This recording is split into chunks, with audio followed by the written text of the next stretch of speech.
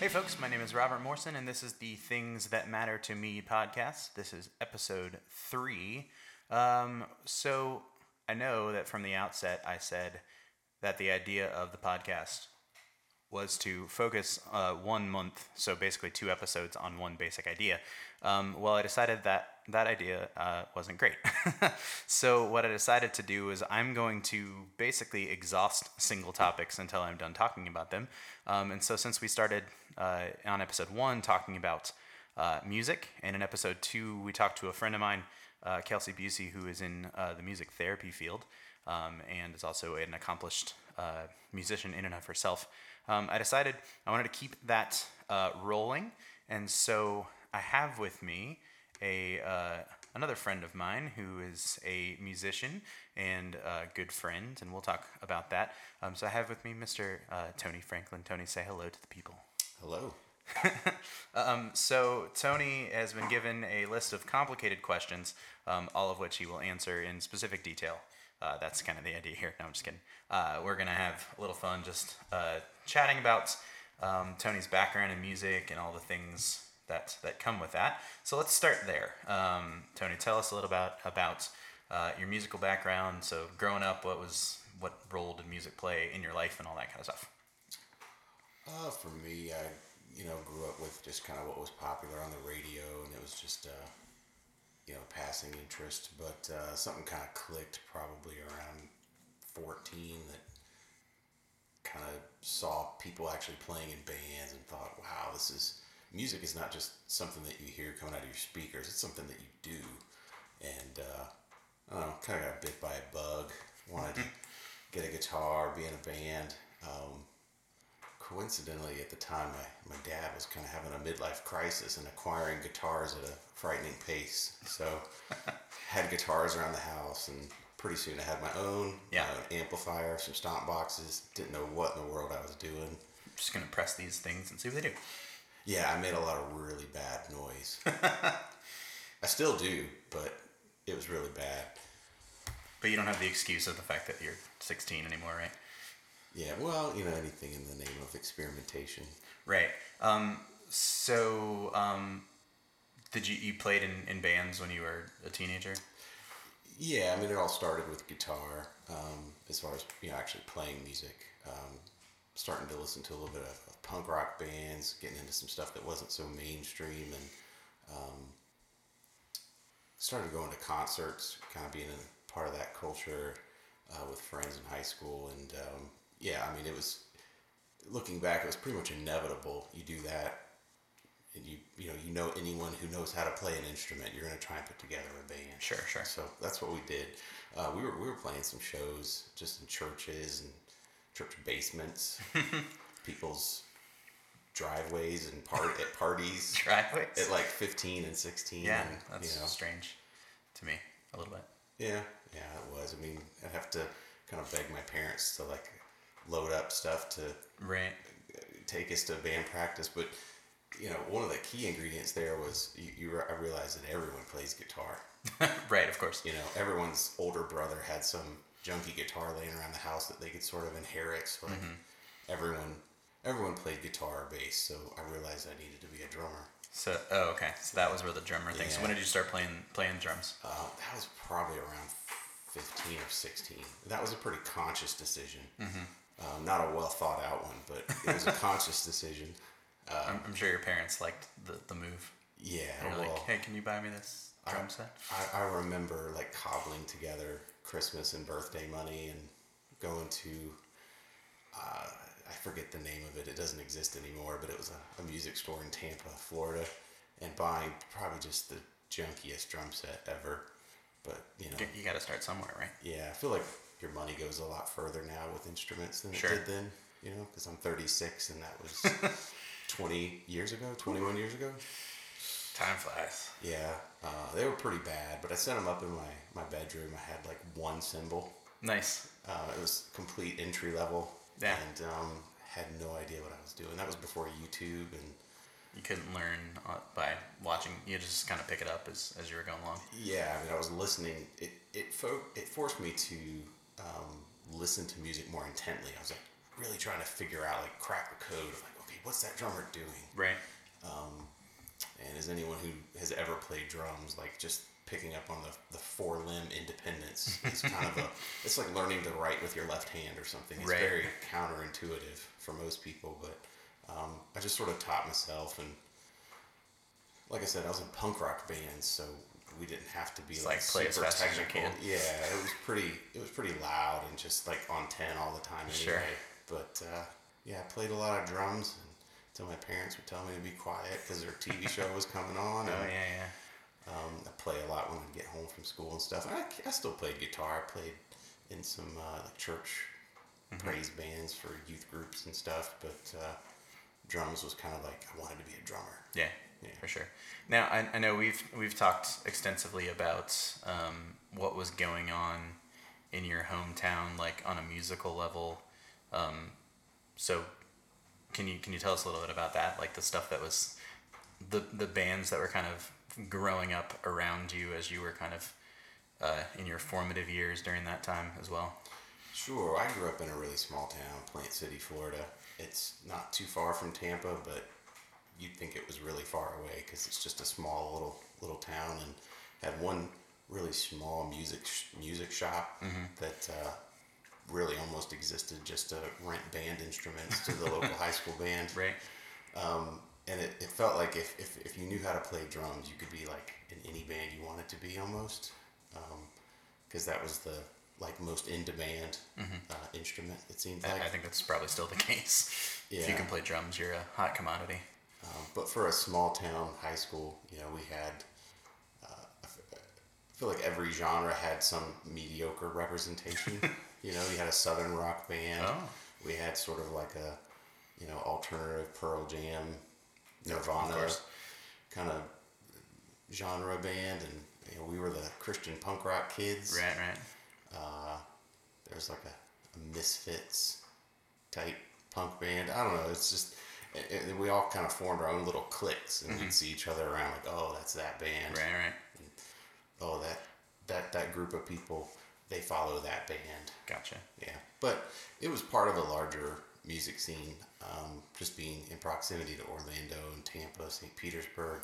I went to a lot of shows that, looking back, I realized it's not very typical. I mean, I had the pleasure of seeing Anne Berlin and Under Oath, and some other decent bands when they were basically just local guys. Yeah. That's cool. Did you see? This is sort of slightly off topic. Did you see Anne Berlin is coming back? They're touring this summer. I saw that they were doing a small tour. Yeah, they're coming to Raleigh. I already have my tickets. So. Oh, okay. Yeah. Yeah, that's kind of the downside of being in Charlotte is they tend to people just tend to pass forget right about by us altogether. I've just decided that bands that's quote unquote the whole there was that time period like 8-10 years ago when people were like, oh, we're breaking up and we're never coming back. Everybody should have just been like, well, we're just gonna stop for a little while, and then whenever we get around to it, because that seems to be the thing with bands like that. I mean, even those two that you mentioned, Under Oath and Anne Berlin, both did it. Copeland did it, which is another band that was around in that space, because they're from the similar area, right? Yeah, that is another band. I saw Aaron Marsh, the singer of Copeland, with his previous band when he was, I don't know, he was probably barely out of high school, because I know I was barely out of high school. That's crazy. Yeah. That's funny. So to transition into more kind of now topics, so what does music look like in your life now? Like, what role does it play in your life as an adult with family and job obligations and all that kind of fun stuff?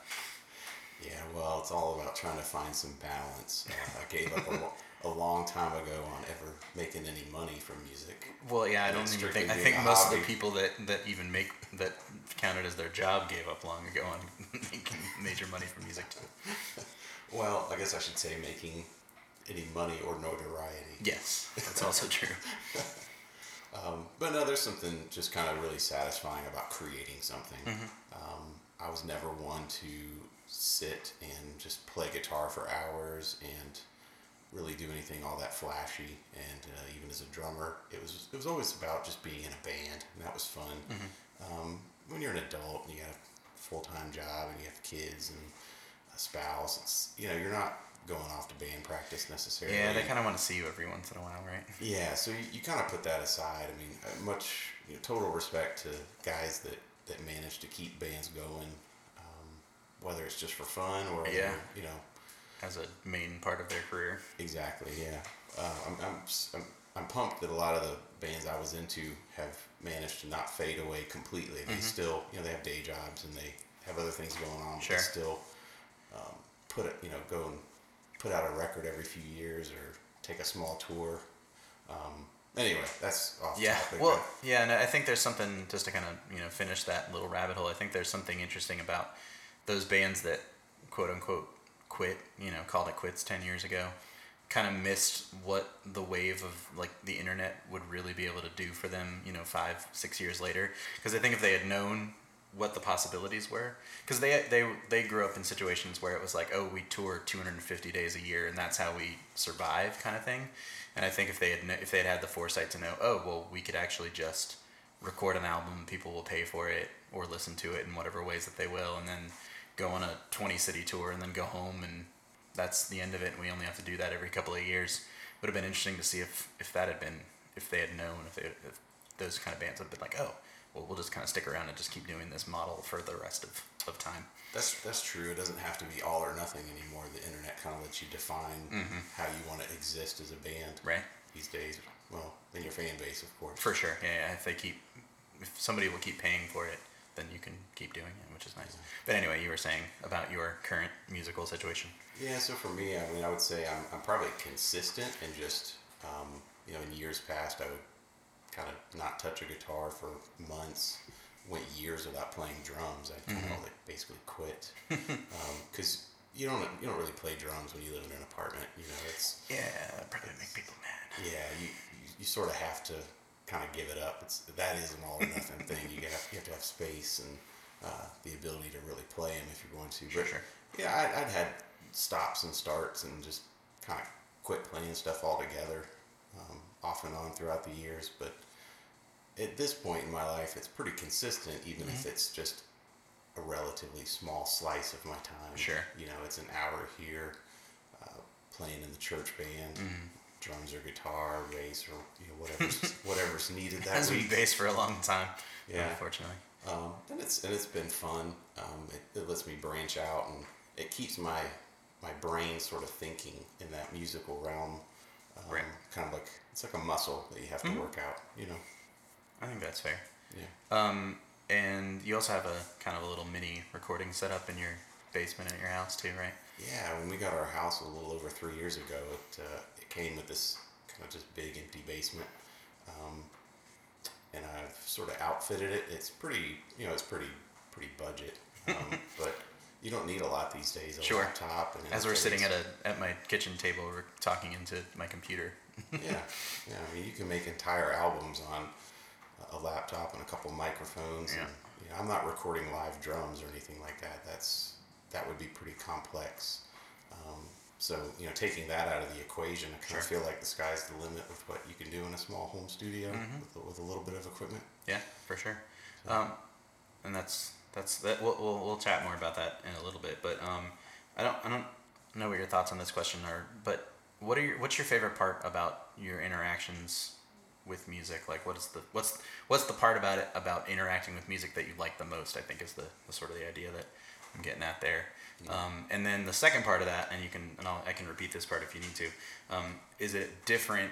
Do you have a different approach when it comes to sort of playing in a live setting versus in the recording process versus listening? Like, is there a different sort of part of your brain that is activated or something like that? I don't know if that question makes any sense as I'm thinking about it. I've never been a vocalist, so I have a hard time putting myself in the shoes of like a singer-songwriter. I've never really written lyrics. Well, I might have, but they were pretty bad, and I gave up quickly. Oh, come on. Every kid has done that for a little bit. I didn't get far with that, Yeah. but I've never approached music from that angle, which is, so it's not surprising that the music I make on my own is instrumental, because it just feels kind of comfortable to me. Sure. And I listen to a lot of instrumental music, which some people don't relate to. They're just like, well, there's not lyrics. Like, Yeah. what am I even listening to this for? But for me, music, whether I'm making it or listening to it, kind of the common thread for me is just I like seeing how it's built up. Okay. You know, it's like drums are like the foundation of a house. Bass is kind of like the framing. You know, this fancy guitar part over here, keyboards, that's like the siding or the windows. It's like they're all just like different parts of a structure. Yeah. And they all kind of support each other. I like seeing those layers. Yeah, that's cool. Come together. That's a very interesting thought, and it kind of fits with because you kind of have that side of you that likes to build and construct things too. So that sort of fits in this similar mindset. So it kind of makes sense that you would think of music in the same way. Like, okay, I'm going to start with this and build on top of that. And it's kind of a studio engineer producer mindset, I think. Right. The difference between like when my approach to it is always, and you've seen a little bit of this. We've we've kind of traded some thoughts back and forth over the last year and a half or so. And so my approach to it is completely different in that I will say, here's the sort of skeleton of a song, like here's the sort of basic chord structure, and here's the feel of it and what it kind of sounds like. But I'm sort of, I don't know if inept is the word, but my skill set doesn't reside in the sort of extra frilly stuff. I'm just like, what is it saying? B, what does it kind of sound like on a very basic level? And then I like having other people to be like, okay, well, what about this? And what if we did this? And what if we put this here and did that? And then most 95% of the time, it's like, oh yeah, I hadn't even thought about that. And I think that's kind of cool to have. I think to me, that's why being in like a band or a group is really important. I don't know if you found that, but my experience with being in a band was always, here's this sort of basic structure that I have. What else can you guys do with it? And I thought that was really refreshing, as opposed to trying to do it myself, where it's like, okay, all these songs are starting to sound the same because these are the only 4 ideas that I have. Yeah, I don't think I've really ever excelled as just like a raw creative person that just comes up with just pure ideas. I feel like I'm on the opposite end of that, where I need people around me that come up with those ideas, Right. And I can sort of make all those pieces fit. Sure. I think that's a useful skill for sure in the realm of putting music, and you know, everybody, I think every artist needs that type of person to be like, okay, this part actually fits here, or it doesn't fit here, it doesn't make sense, that sort of thing. So I think that's important. Okay, so moving on to the next question. So let's talk a little bit more about listening to music. So, excuse me, what are some of your all-time favorite records that you've listened to over your lifespan, your entire life, and why is it that those particular records matter to you? What's important about them? Why those particular ones? I didn't know this was going to be a question. You didn't? Maybe I didn't read that far. I don't think you did. Know. I feel like this topic came up recently. Oh, okay. The whole Facebook thing circulated about what 10 albums have right. Okay, so now you can expound upon that. Yeah. I did prep him for this question. You just might have kind of glossed over it. This is kind of an important one to not gloss over. Harder to talk off the cuff about this one. And it's complicated because, I mean, there are albums that impacted me, but if I were to like list a couple of them, you'd laugh because it's like, oh, it's a cheesy throwaway punk rock album or something. Right. I would say one of the albums that changed how, like, it changed how I thought music could sound was when I started getting into heavier music. Zayo. Okay. They were on Solid State Records. Right. Late 90s.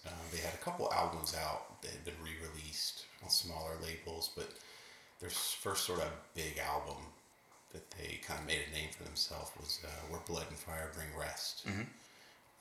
That album kind of just blew my mind, being like 17 years old, right, driving around, speakers cranked up in the car, small town. You know, I don't know how many of your listeners to this even know who that band is, but I don't know. You know, it's just, there was something about how heavy everything was. Sure. You know, down-tuned guitars, tons of distortion, screaming, loud drums. Right. I don't know. It just had an energy to it that I was like, wow, this is totally different than any of the heavy music that I hear on the radio. Yeah, it's interesting the sort of like quote unquote heavy metal genre in the sort of mainstream is a lot different from metal music. Remove the word heavy and it becomes a kind of like different thing altogether.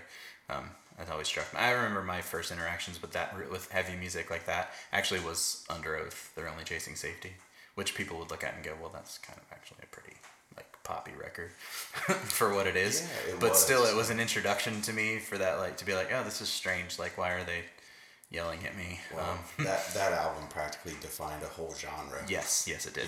You fast forward like 10 years, or well, maybe 5 years later, there's all these other bands that kind of sound the same. Mm-hmm. And it's like, well, they sound like that because they're copying someone who already did it first. Exactly. All right, so what else you got over there? Well, like I said, that was sort of my diving into the deep end of like heavy music, which I went pretty far down that rabbit hole and still listen to some of that stuff to this day. But maybe I'll fast forward like till pretty recently. Okay. And I feel like I need to mention this album because you and I don't see eye to eye on it at all. I've been a Bon Iver fan since his first album came out. Yes. And then I liked his second album, the self-titled. And then his most recent album, 22 A Million, is one of the strangest albums that I've ever listened to. I think we can agree on that fact of the matter, yes, for sure. Except for me, and I like stuff that's a little eclectic and outside the mainstream, but I don't like weird just for the sake of weird. Don't get me wrong. It all has to be cohesive and kind of work for me to enjoy it. There's something about that album that tested my patience the first few times I listened to it. Sure. And then it's just like a light bulb went on and it made sense. Gotcha. And I like that album because, just first of all, so much credit is due to Justin Vernon for some of the just weird ideas he had that he wasn't afraid of putting down to tape. Mm-hmm. He wasn't like coming up with something all by himself, because that's how most of his music's written. Right. He locks himself away and does all this stuff solo. Right. That was the famous story of how the first album came to be, right? Like some girl broke his heart and he ran away to Wisconsin or something like that, or to some cabin in the woods. And so Wisconsin or Minnesota? I don't remember. Somewhere up north where it's cold and there was a cabin. That's all I remember. Yeah, and it was just like him and a cheap microphone and a 4-track and an acoustic guitar. But a lot of his more electronic and experimental stuff as of late, he still makes it the same way, just with different tools. He kind of locks himself away and comes up with this stuff. And I find for me, I've written a lot of stuff and I didn't have faith in it. And I was like, well, I don't know if that makes sense to anyone else. I'm gonna throw this away, or I'll just sort of file it away and forget about it. And I feel like he's got a certain boldness and like he comes up with this weird little synthesizer piano riff, samples it, speeds it up, slows it down. I mean, it makes no sense why you would put that in a song, and yet he leaves it there. Yeah. And to be fair, I don't know that I had the patience with the album that you did. I think that thing that you're mentioning, where it just kind of took you a while, and then all of a sudden it was like, boom. I think I had just, my issue was that I just kind of listened to it the first time, or maybe once or twice, and I was like, this is just strange. But to his great credit, he actually manages to. I mean, part of his boldness is that he's built up the sort of allowance that he's got himself a big enough of a following of people who are like, yeah, he's gonna do something off kilter. That's just kind of what his thing is. And he's going to write this album and it's going to sound like this, and the next one's going to sound completely different. And he just sort of, he's got that in his arsenal of because the fan base is there with him. I think there's a certain element of like, you built that up, and so the sort of the opportunity to be strange is allowed to him because of that. I don't know if that makes any sense. Yeah, I think there's some context that's sort of earned there, because if I were to just wander into a club on a Friday night and hear 30 seconds of one of his songs, I would think, what in the world did I just walk into? Sure. I don't know. It depends on which song, but Yeah. there's a definite just unconventional nature to his music. Yeah, You know. I would agree with that. So I applaud his bravery for just having an idea and not being afraid that it's Right. not conventional enough. That would be certainly, and I often wonder, like, bands who have, or artists who have such an eclectic discography like that. I mean, he's only 3 albums in, right? Yeah. Like, what a live show would look like. Because you'd go from the sort of kind of more relaxed, quieter stuff of his first album. I don't remember his second. Is his second record very similar to that? I don't recall. His second record was adding more electric guitars, full band. Okay, so He it's sort of started in between. He had a couple horn players. Oh, okay. That played a big part, but it wasn't as electronic. Right. So, but still very interesting how you go from like these like intimate like acoustic songs to like more full bands to electronic, like within the context of the same show would be very interesting. But he seems to be doing well for himself. He plays all those like major festivals every year, and he's well loved. So good for him, I guess. Yeah, he did a tour with just like a 3-piece band, and they had to strip everything way back. Mm-hmm. And I sort of had an opportunity to go, but it would have been a little difficult. Right. I think I just opted not to go. But These things if I could see him with the full band, I would drive You a may have to couple go hours. to Bonnaroo or something like that. Yeah. Is he playing Woodstock? I have no idea. I don't know what he's doing these days. Yeah, whatever he wants. Yeah. Apparently, because that was a couple of years ago that album, right?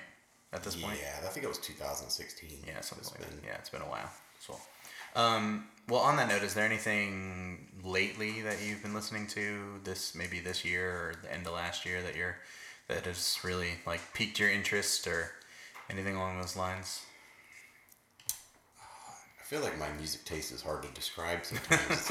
it's a little all over the place. I mean, some of it's Copeland's a good example of a band that kind of keeps popping back up, making a new album every handful of years, and it's just similar enough to what they've always sounded like that it hits that nostalgia, But it doesn't feel like they're it's cheating by just repeating the same thing over and over and over again. Exactly. It's their newest album, Blushing, is great. I think it's innovative enough. It's actually pretty innovative. It's a little bit of a departure from what they've done in the past, but yet it's just Copeland enough that it hits that nostalgia. For sure. For me.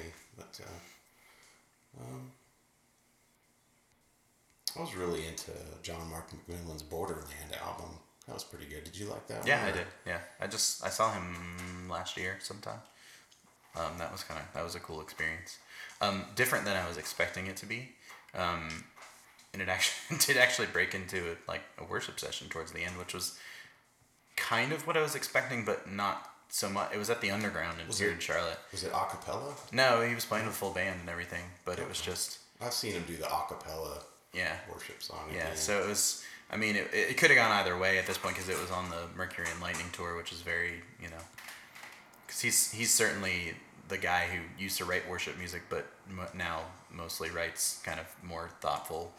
Wait, hold on a second. That's not what I meant to say. Careful. The more out non-church music is what I meant to say. But occasionally you can still, even in his last couple of records, you can see he still has that worship leader in him, and there's still a lot of like sing-along pieces to what he does. But anything else from this year? Because that was even like a number of years ago. Yeah, that's a terrible. That wasn't even question his most for me, recent album. No, but it was a couple of years ago. Yeah. And I don't know. I'm a pretty late adopter. That's all right. I don't jump right on an album right when it comes out. Yeah. Is that just a you thing, or is that a you with family thing, or what? You find yourself listening to more kids' music, and so it gets in the way of. It's probably more so that I'm not in touch with what is going on. Yeah. I understand that. I mean, honestly, the last album I bought was a John Coltrane album, which has no connection whatsoever. Sure. But you go down the rabbit hole of listening to one thing on Spotify. It recommends other stuff. I don't know. Yeah. My tastes spread out as I get older. Sure. Yeah. No, I'd certainly appreciate that as a as an idea. I mean, I have a pretty varied collection of things that I listen to, but I can certainly appreciate. But as you say, there are the sort of standby things where you're just like, oh, this is the comfortable thing that I'm like, oh, this band is releasing music and like I'm probably gonna like it kind of thing. I sort of find myself in that vein. And it's actually something that I was talking with Kelsey about on the last episode, and also something that I wrote about on my blog before we talked about that was this idea of, I feel like I've gotten in the habit over the last couple of years of just listening to too much music and trying to like listen to as many things as possible and hope that something's gonna stick, and it just is seeming more and more like a really bad way to do it, because I end up spending a lot of time listening to stuff that I'm like, I never listen to anything out of obligation. I have no guilt. I never buy an album just because I feel like I'm supposed to. Right. Starflyer 59 just came out yes. a new record. Is it come out yet, or it will be out probably by the time people are hearing this? So yeah, it's new. It could be. Yeah. Like I said, I'm usually never first in line to buy it, but I did get their most recent album before that, Slow. Yes, I remember. Yeah, and that's pretty good. Yeah, he's an interesting cat. Yeah, Jason. His albums are so well produced. I would love him to teach me. All right. We'll see what we can do. I got at least 3 degrees of separation between making that connection. If you really need it, just a little bit about Starflyer 59. Feel free.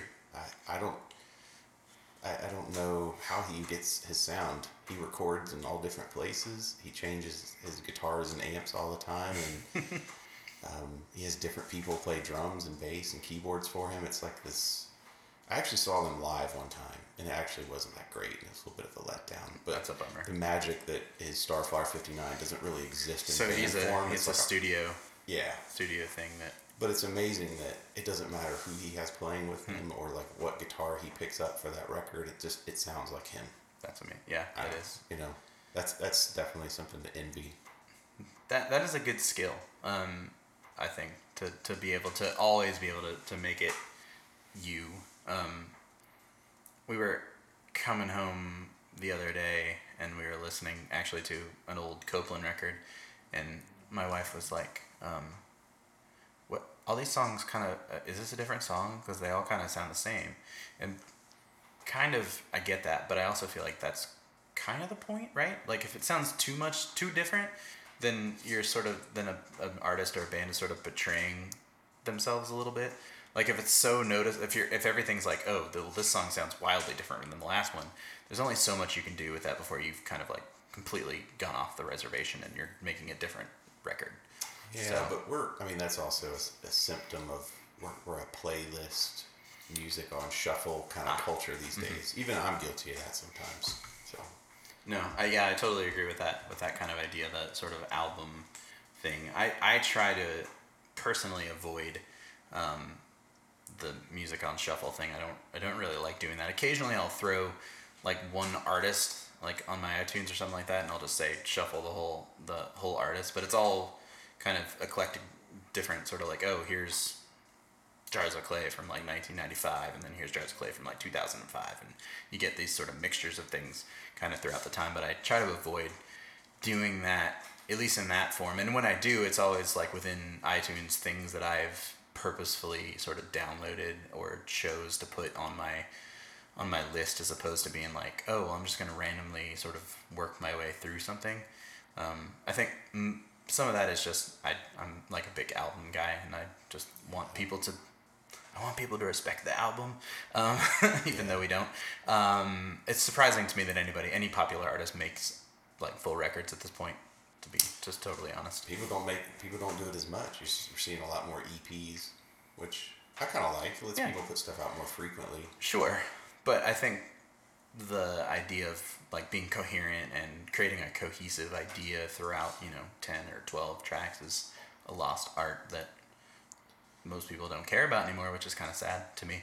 Yeah, but it's a pretty high hurdle or benchmark. Yeah, for sure. I agree with that. I like playlists. I like sort of intentionally picking out songs that work together. Yeah, and I think that's a different thing altogether. I actually talked about that in the first episode, that the whole idea that music is one of the great things about music in general is that it becomes something else once it's sort of put out into the world, and then you can make it your own thing if you want to.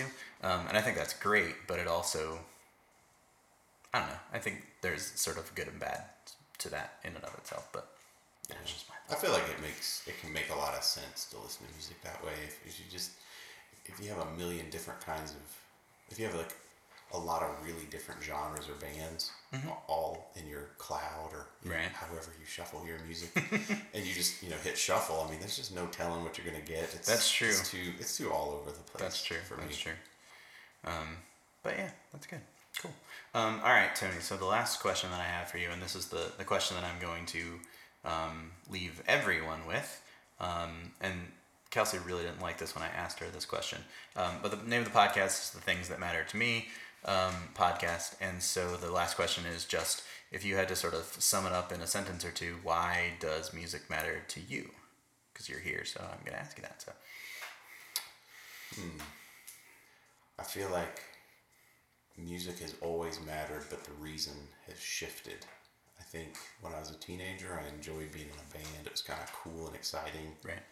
And I think maybe through my 20s, it was a way of sort of still staying in touch with that, maybe. I don't know, a little bit of nostalgia. But I find more recently now, all these years later, I enjoy music, quite frankly, a little bit more selfishly. I really don't care what people think as much. Sure. I've recorded an album, and it's not even that conventional. It's a bunch of just instrumental music, and I'm still working on new stuff. Nice. And it's different than what I've done before, and I don't feel like, I don't know, it's kind of like Bon Iver. He can just do what he wants. Well, I can do what I want too. Yeah, and significantly less at stake in your case. Well, obviously, I'm not trying to, yeah. But Which probably helps I think that's an opportunity for you right there. Like, Yeah. if you think that doesn't matter, right? Just put it out there. But the principle of it, I really like. Yeah. I actually follow. It's funny. I obviously listen to a lot of records that have come out in the last few years, and then some really old stuff. But I follow a lot of people on Instagram and people with like YouTube channels that don't even release albums. They just sit down and they might loop some stuff with their guitar and a couple other instruments. Yeah. And one-man project type stuff. And I kind of feel like that couldn't really exist the same way Sure. 10, 20 years ago, before YouTube and Bandcamp and all these different ways people can self-release their own stuff. So I follow a lot of people that just kind of make their own stuff and release it for whoever wants to tune in. Yeah, that's cool. Yeah. Excellent. Yeah, there. On that kind of note, and we'll wrap it up here. I don't know if you saw this, but Bandcamp is. I don't know how they're doing this. I didn't read very much on it, but they're apparently doing this. They've added a service to their site that will allow people to press vinyl through Bandcamp, like low run vinyl. I don't know how it's going to work, but I think it's kind of interesting. Kind of shows you a little bit about where the whole thing is going in terms of like physical recordings, and that there's still a pocket of people that are like, oh yeah, this matters, that I need to have this in my hand and that sort of thing. So, but I'm sure I'll talk about that in greater detail in a later date. So, Tony, do you want to tell us where they can find? You've mentioned your album a few times, so you want to name drop a little bit here for yourself? You can tell people where they can pick it up, and by pick it up, I mean listen to it on the internet. Yeah, you can find. I don't post very much, but you can find me on Instagram at Shipwreck Satellite. One word. Shipwreck Satellite. Yeah. Cool. And shipwrecksatellite.bandcamp.com. Nice. If you search for it, it's on like Spotify, iTunes, and Google. I'll probably keep it up there indefinitely, but you can get it for free on Bandcamp. So you should go there first. Very good. Cool. Well, cool. Tony, thanks for being here with us. It's been fun chatting with you. Listeners, be sure to check out our Twitter and Instagram pages those are at TTM Pod. That is just the longest thing ever. But once again, that's TTM Pod. For more information on the podcast, or to tell me why these things matter to you. Or, of course, you can also email me at thingsthatmattertomepod@gmail.com. Those are all interesting ways that you can get in touch with me.